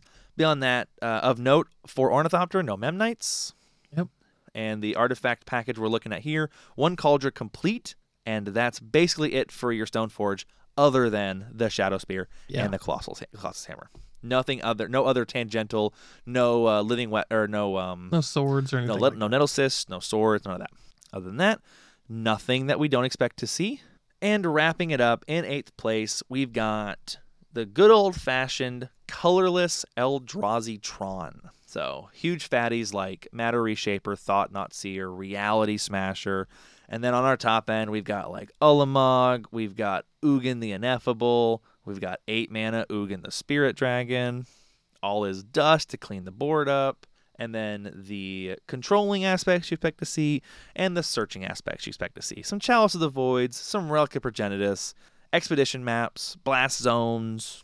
We do have so we've got Karn the Great Creator and then a Karn Wishboard, basically. Yes. If you notice, it's a it's the complete opposite of Legacy sideboards. There's 14 different cards in this sideboard. Because you don't almost none of these ever get sideboarded in. They all get wished for by Karn. Which the nice thing about that is you only have 1, 2, 3, 4 like expensive payoffs. Except Karn is like 14 payoffs right there. Yeah. To go get things like Sovereign Console Skyship, or Wormcoil Engine, or Sundering Titan, or Emrakul, The Promised End. Oh, I guess you can't get that. I'm sorry, never mind. Yeah. Or solutions like Grafdigger's Cage, Pithing Needle, Walking Ballista, Ratchet Bomb, Liquid Metal Coating. So nothing outside of an Eldrazi Stompy deck. This is an Eldrazi Stompy deck. Alrighty, metagame summary. We've got Hammer Time coming in first with 22%, 7 decks of the top 32. That's too many. Now, it's not consistent. Every time I say that, with these, in Modern especially, I'm not complaining that Hammer Time's a problem. I'm just pointing out that I think that's too many for a challenge. As long as that doesn't keep happening, though, it's fine. Nothing wrong with a deck coming in and spiking a tournament. Yeah, and that's one of the things that's kind of where you and I think we both agree on this, is like that's where Modern, in my opinion, should be. Where like not necessarily to this degree, but like where the meta churns. Yeah. So like I never get worried when I see. I mean, I point out, I don't think that's too many. I'm not worried. Hammer Time's 22% because next week it probably won't be, and a month from now it almost definitely won't be. Yep. Hammer Time will get knocked back down to like 13, 14%.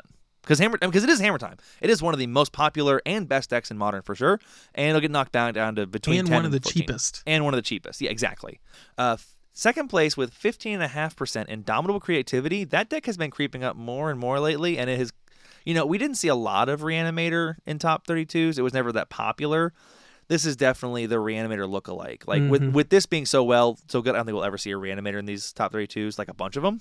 Because this is probably just a slightly more consistent. It's trying to do the same. It's trying to cheat out Archon. It's doing almost the exact same thing. But you do get a lot better. You get access to more colors, or you get access to probably better colors and better mid game interaction. Yep. Fourth and place. you get to play Ren and 6. I mean, the cards are just better. Like you've got Ren and 6. You've got Fable the Mirror Breaker, where like your bad draws are just still better cards. I agree with that statement perfectly. Like the cards are just better. Yeah. Like, I run a lot of bad cards that work really good with Reanimator. This just runs a lot of good cards. Yep. And still does the Reanimator thing. Still does the Reanimator thing. Third place, 12.5% with 4 Murktide Regent decks. These are totally acceptable numbers. Then we've got 3 Living End decks, a bunch of 2-ofs, like Teamer Control, which is not Teamer Control. Yeah, that's Scape Shift. Yawgmoth Burn, and 4-color, 5-color Omnath. Most importantly, 11th, Goblins. Yay! Goblin. Hey, the fact that it's still showing up, like going from winning and still showing up. That's, as a tribal player, that's all I want. I don't want Goblins to be the best deck in Modern. I don't want Elves to be the best deck in Legacy. Playable. I want them to be, I can show up to a tournament and have a reasonable shot at playing at a high-end tournament, not just a Friday Night Magic. Yeah, exactly. But like, this is a Sunday challenge. It's a real tournament, and Goblins got 11th place. Yes. That's perfectly reasonable for where that deck should be. Doesn't look like Modern Elves is going to cut it. Not yet. No one's cracked it, that's for sure. Right. Now, Aspiring Spike is still playing with it, and the reason I bring that up, I'm not saying Aspiring Spike is the godsend to Modern, but he has brewed up some real good decks in Modern, and so he's still working on it. I'm eager to see what he does. But yeah, I mean, it's not popping up in challenges. Fundamentally, you know why I don't think Modern Elves is going to cut it? It looks too much like Pioneer deck. It's running mostly Pioneer cards, and it's just like that's a bad sign. You're basically trying to play a Pioneer deck in Modern. Yeah, that's a bad sign. So like you need to be able to take advantage of some of the older cards, and like it has them in there, like it has Quarian Ranger. I think Wirewood Symbiote would go a long way, especially with the Leaf Crown Visionary. Yeah, that would help protect. Just the protection. Wirewood Symbiote goes a long way in mitigating the disaster that Fury is against Elves. Yeah, because it forces them to commit to that, and then another creature, because like they have to choose their targets, and then like you lose the Wirewood Symbiote, but you can at least always save one thing. Yep. Like that's how it is in Legacy Elves. Yeah, like it makes removal a lot more awkward. Yeah, which is a big advantage. Yep, not to mention the value it generates. Yeah, with like Elvish Visionary. Yeah, when it does go unchecked, it's absurd. That's absurd. Yeah. Most played cards. First place, Lightning Bolt, Expressive Iteration, Ren and 6, Esper Sentinel, Pure Steel Paladin. Some movement in this top 5.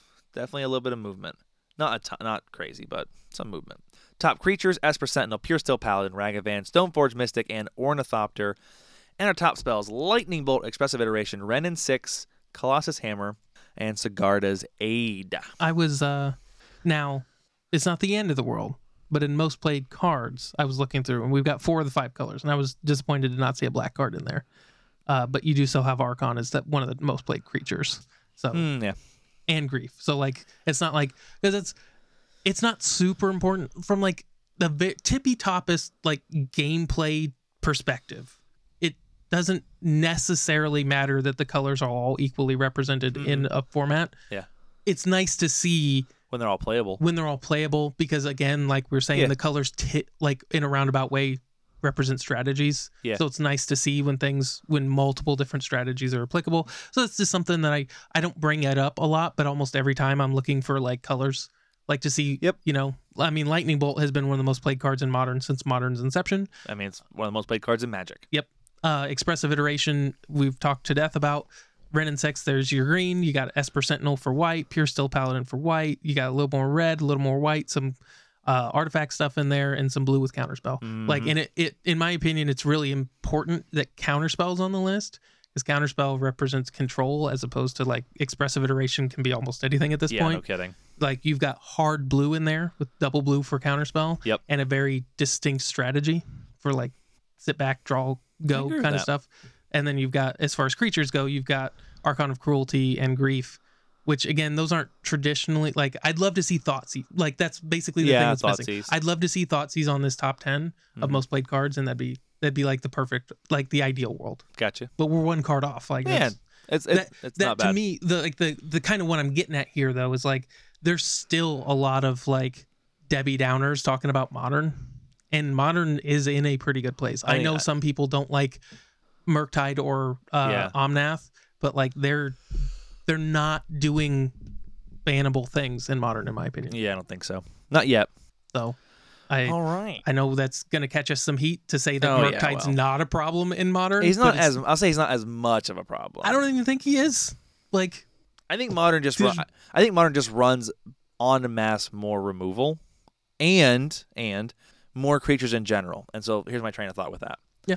Because you run more creatures, you do not have to throw your removal at the smaller crap those decks play. You can just block them or fight them. You can fight their clock, and you can save your removal for the Murktide. You can put that to Legacy, where a lot of decks just don't run the creatures. So I have to remove all of your creatures. I have to remove your Delver. I can't outrace your Delver, and I can't outrace your DRC.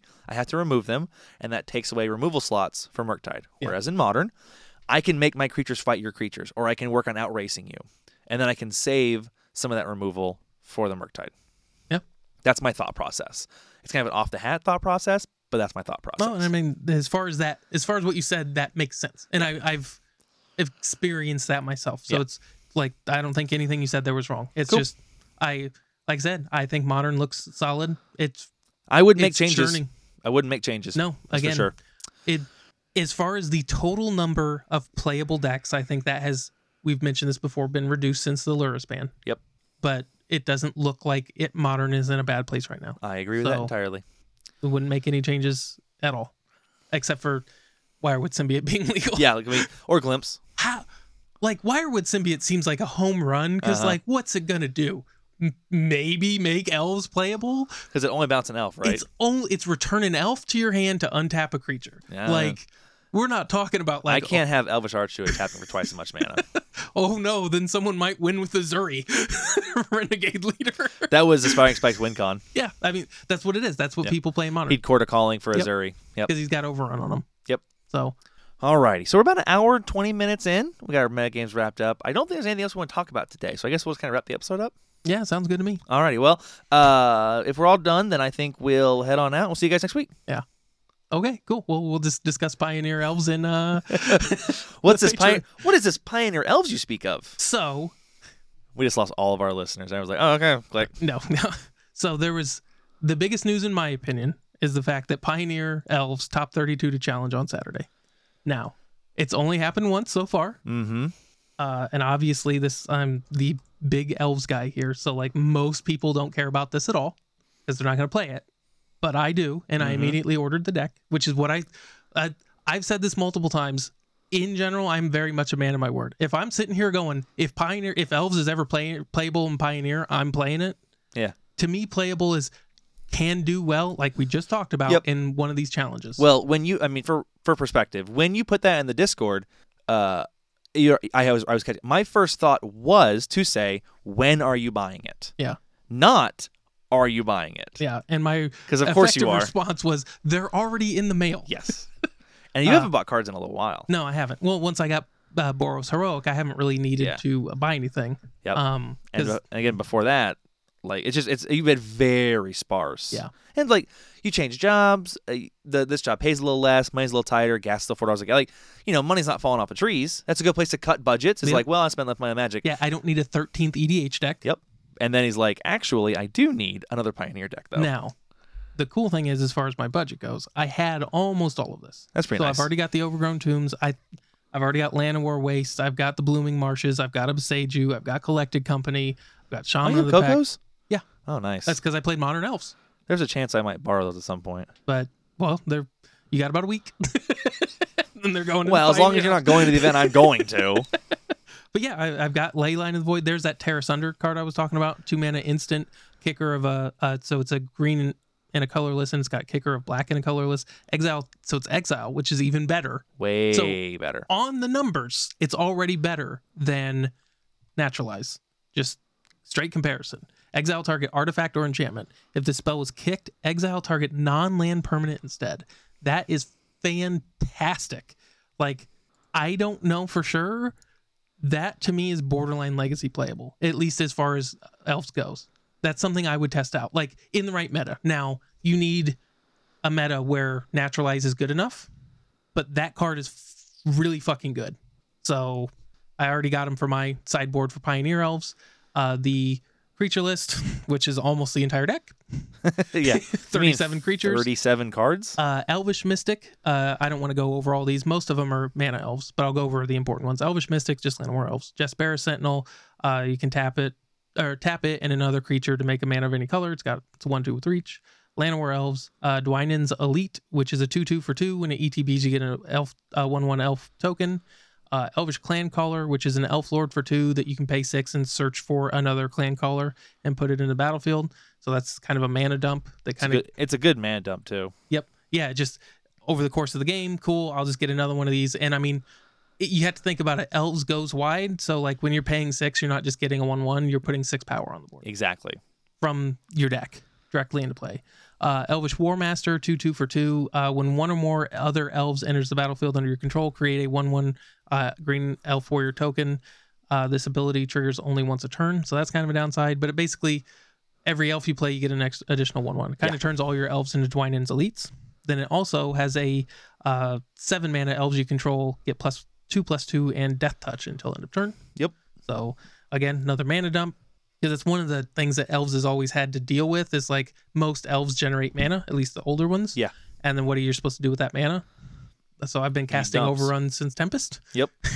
With that tap Priest of Titania for 5, swing with 4/4/4s. Yep. With trample. With trample. So next up, we've got Leaf Crown Visionary. So that to me is the card that really kind of helps this deck. It's what made this, because all these other cards were already legal. Yep. This is the card that's Turns out you need from the new Dominaria, you need and Bad Glimpse. you need Bad Glimpse. And that's what this does. It turns all your elves into pay 1 more, and it becomes Elvish Visionary. Yeah, ETB draw a card. Yep. So it's 2 mana 1/1. Other elves get +1/+1. And whenever you cast an elf spell, you can pay a green if you do draw a card. That stacks with multiples of them. So you get this card is amazing in multiples. Strong. So your Llanowar elves, you can pay 3 and draw 2 cards if you have 2 of these, and then you still get a 3/3 because they're both lords. This is the card I was talking in Discord. Card. This is bad Priest of Titania. Very bad. So it's 3 mana for a 2/1. You can tap it to get 1 green for each creature you control. In comparison to Priest of Titania, which is 2 mana for a 1/1, and you get 1 green for each elf in play, which would matter a lot in Pioneer. Elvish, Mystic, and Llanowar Elves are in a lot of green decks. Yeah, it would. That's actually a pretty substantial cost, and it costs 1 more. Yeah, and it's all green, which you're a mono green deck that doesn't count. But, well, at least you're actually Golgari, so it could count. Yeah. Then we got Realm Walker, which is kind of a pseudo glimpse. So it's a 2/3 for 3 changeling, so it's technically an elf. Enters the battlefield, choose a creature type. You're going to name elf. Look at the top card. You may look at the top card of your library at any time, and then you may cast creatures of the chosen type from the top of your library. So, it's kind of like a conspicuous snoop. Yeah. You get some pseudo card advantage by casting creatures at the top. Yeah. I I always compare it to Glimpse because that's kind of what you're hoping for, and that's what kills Glimpse chains is when because you're casting a thing and then you're casting the next card on top. Yep. It has that kind of similar gameplay.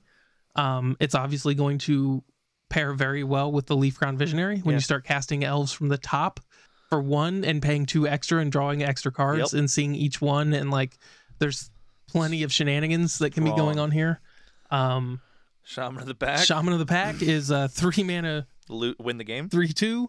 ETBs, target opponent loses life equal number of elves you control. Yeah. So that's your reach. 3 mana, take 10. Yeah. So and this list is actually it's very similar. This is what I was kind of talking about.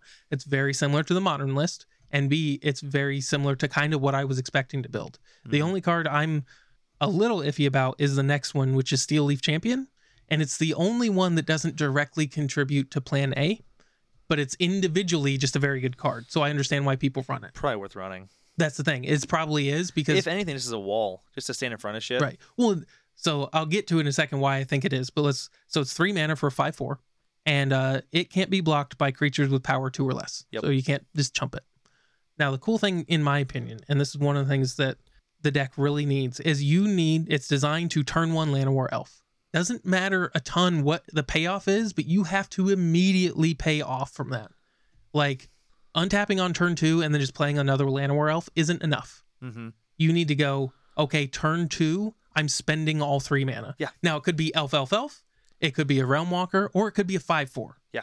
That 5/4, in my opinion, is good enough payoff because like that card in theory is capable of winning the game by itself, especially if you chuck down a couple lords and you have 8 lords in the deck. Yep. So like that's to me is where it earns its spot. Because like if you look, Shaman of the Pact, you don't want to drop on turn 2. Nope. You've got your bad Priest of Titania, which costs 3. Which is okay. It's still not a bad one, but like you only have 2 of them. Yeah. I'm the tweak I'm making. I ordered 4 Realm Walkers. I'm curious. That's Circle of Dreams Druid is the card I'm questionable about in this list. 3 mana for a 2/1 is not very good. No, and it's slow, and it's got 1 toughness, so it dies to still every removal spell. Burn's still pretty popular. Burns everywhere, so a lot of times you're going to tap out and just it's just going to die. Rakdos Midrange and Burn are just very good decks right now. So, and the problem is it doesn't necessarily just win the game on its own. So like that to me is a little iffy. I ordered them anyways. It's still a good card. It's still a good elf, and I can see like you need it. Not necessarily need it, but like you really want it because you do have some of the high mana payoffs, or like Elvish Warmaster and stuff like that. Yep. So it makes sense, but like that to me is kind of the weakest card on the list. You have to make sure and let me know the days you're playing elves. I'll play goblins, and hopefully we get paired. Right. And we can rehash the old battle of elves versus goblins. So that's the creature list. Then you got 4 Collected Company. Yep. And then lands. The only real interesting ones are Nykthos, which that's the only I know I have 1 or 2. I'm not sure if I have a third. Gotcha. That's the only thing I didn't order because I didn't want to. I was in a hurry when I was ordering them, and I wasn't going to just go, oh yeah, I need 3 of those. Here's $100 a piece. Yeah. I was like, well, I know I own 1. So yep. And then like Lair of the Hydra, which is just kind of like a duh. Like that's good. just better it's than a good a mana forest. dump. Yeah. I mean that pairs pretty well with the leaves or the Circle of Dreams. The biggest thing with me is like it has almost no cost to running it. Yep. It's a land it's still a fast land, and the way Elves plays, like most of the time, if this comes down on I think it's turn 3, then it's tapped. Yes. But by then you don't really care.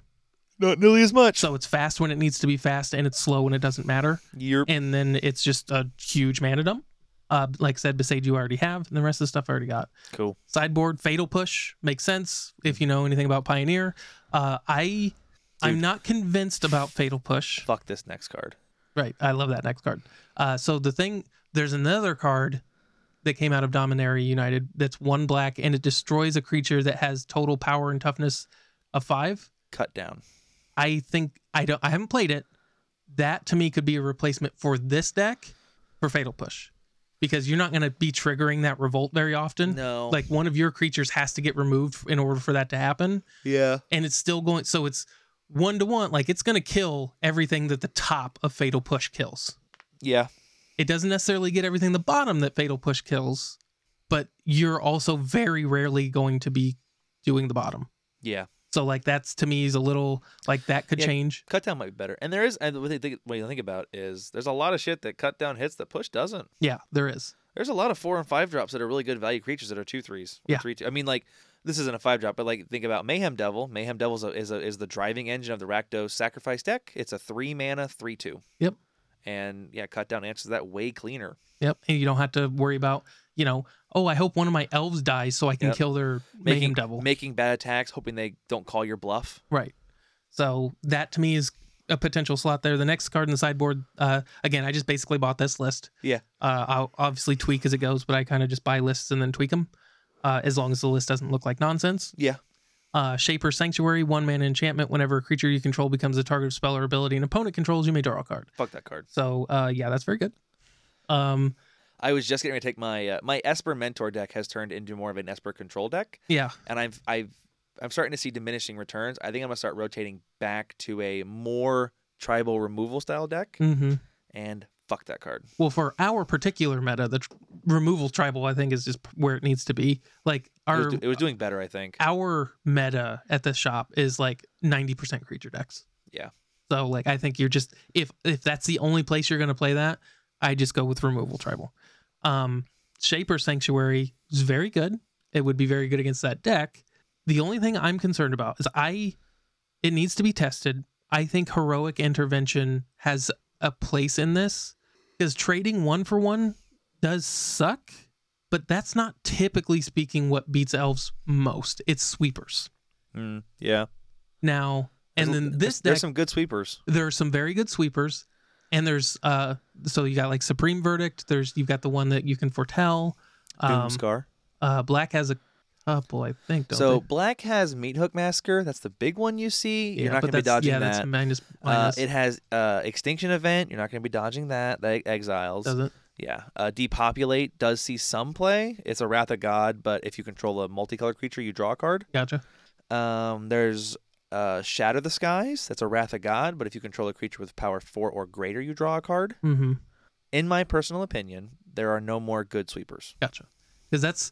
Well, and there's also the red, like... I'm sorry. Yeah, there's damage-based I was ones thinking, as well. I was thinking blue and black because I'm an Esper. Yeah, Sorry. yeah. But you have Anger of Gods, and you have another Anger of the Gods that does the same thing. Yeah, just red, the Pyroclasm effects, basically. Yeah, Pyroclasm effects. Yep. So I'm sorry. There are red. I was just thinking the Esper colors. I did the same thing until I thought about red.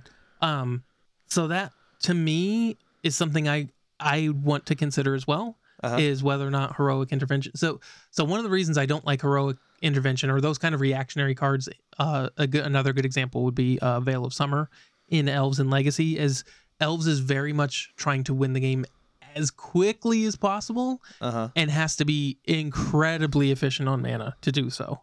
So like when you're trying to draw your deck on turn 2, like literally every single mana counts. Yeah. And you don't have time to just sit there. And there's also ways like, so they go to Wrath, you go to Heroic Intervention, they force a will it. Yeah. So like, sounds good. That's just doesn't happen in Pioneer. They tap out on turn 4 for Supreme Verdict, and you just go Heroic Intervention. It's one of the things that we've talked about is like, as people who come from playing Modern and Legacy, literally one of the best things about this format is like tapped out fucking means something now. Right. It means a lot. Yeah. It means I can play means I can just play. Yeah. So Heroic Intervention is one of the things that I think warrants some testing. It's one of those things like between Shaper Sanctuary, which is a card I've tried to play with as well. There was another, it doesn't do quite the same thing, but there's a card called Steely Resolve, which is just an enchantment. Choose a creature type. Creatures of the chosen type have Shroud. Oh, that's for pretty 2. Good. Basically I'm going to play an enchantment and you can't target my shit is stuff that I've been tinkering with forever with elves. I mean, Steely Resolve is like a Legions card, I think. Oh, gotcha. Yeah. Like, it's really old. And it's just a matter of like the meta, whether you think single target stuff is going to be more popular or sweepers. I think that's where that slot goes. The other stuff is just Epic Downfall. Again, this kills big creatures, and that's kind of why I think the other Cut Down would be decent in that other slot. Yep. So you've got Cut Down for small creatures and then Epic Downfall for big ones. Makes sense. Terra Sunder, which we talked about, that's very good disenchant that turns into Anguished Unmaking, and then Leyline of the Void for your graveyard matchups. Graveyard. So you got Phoenix and then Greasefang and then a couple like other. I will pitch in my opinion, at our meta, I think I'm the only person that runs consistent board wipes. Yeah. Eli might, because he does run Blue-White Control. Yeah, he probably has Supreme Verdict in there. But yeah, I think targeted removal is going to be much more of a concern than board wipes in our current meta, But every week I do see new brews. Yeah. So keep that in mind. And well, the other thing is like, even if like Blue-White Control is more popular, if you already have a good matchup against that, it still might be better to have Shaper Sanctuary to try to shore up the bad matchups. So like, it's not even necessarily about which one you plan to see. That's a good point. It's like, which matchup can you improve the most and put it into a more winnable category. That's a good point. So like, that is like the big thing with as far as testing those kind of things go. It's like, not only do you what you expect to be there, but which does the most for the matchup that actually matters the most. So, I've already bought this deck, what I didn't own. So whenever it comes in, I will be there the following Monday to play Pioneer and go 1 and 2 with elves. It was Ian has been working on a kind of a cool brew, and a couple weeks in a row he's gone 0 and 3. And we're chit-chatting with him. I was talking about it, and I was like, "Yeah, that sucks, but like that's how brewing goes. Like that's your first couple weeks usually suck dick. Yep. Because it's a brand new deck. You have no idea how to play it, and it doesn't exist yet. It might not be worth playing. Right. And so I kind of feel bad watching him struggle. But that's part of brewing. Is like, well, this deck's probably gonna suck for a little bit sometimes. Yeah. The nice thing is, I don't think I should have a pretty good idea of how to play this deck. Yeah, you know how to play elves. This is already a tried deck, so you're not front on a new frontier. In Pioneer. But we are getting a little long in the tooth. It's a little late, and I do have to do this all tonight, but that's just my life now.